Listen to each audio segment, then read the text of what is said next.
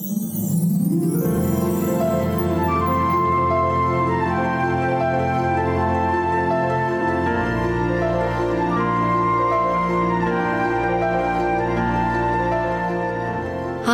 I'm Marilyn, the 2-Tip Lady, helping make your life more simple. Have you ever been depressed? If you think it's just your lot in life to be depressed, then listen up, because I'm going to share 2 simple tips to help you overcome depression and brighten up. Just 2 tips. I could share more, but this is enough for 1 dose of medicine. Here's tip number 1. Open your door and go for a walk. Set your timer for 7.5 minutes. When the timer beeps, turn around. Retrace your steps. You know, we can boss ourselves to do anything for 15 minutes. I can remember at one stage when our son was a little baby and I was suffering from something that I didn't want to name. Yes, I had postnatal depression. I didn't want to see anyone. I wanted to be isolated. But did that help? No. Someone would knock on the door. I didn't want to open the door. I didn't want to mix with people. I didn't want to go to church. I wanted to stay home and be miserable. But when I would open the door and go for a walk, I always came back feeling better. I would pass others out on their walks, and out of sheer courtesy I'd have to look up and greet them. Their brightness would often be catchy, and I'd often find a bit of a smile on my face as they passed. Now, if you do what depression makes you want to do and you isolate yourself, you are guaranteed to feel worse. So here's my simple tip number 1 again.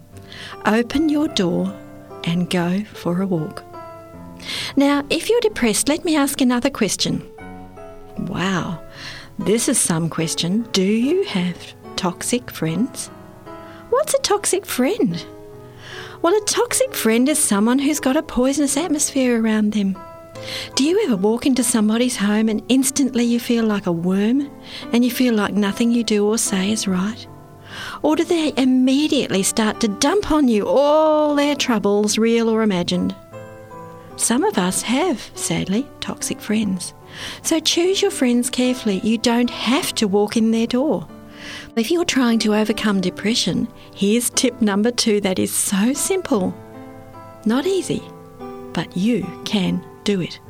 Here it is, tip number 2. Choose to be an uplifting friend yourself. You'll find that blessing others will bless you. Because happiness is a perfume you cannot pour on others without getting a few drops on yourself.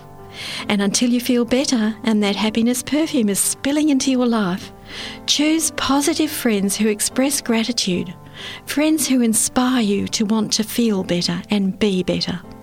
And choose to be an uplifting friend no matter how you feel. I like to say this, be my feelings what they will, I can uplift my friends still. I can, it's a choice. We've all heard the text in Proverbs 17:22 that says, "A merry heart doeth good like a medicine, but a broken spirit drieth the bones." Being depressed makes me think of dry bones with all the life sucked right out of them. So let's do today what we can do to choose the best medicine. Take these 2 little doses today.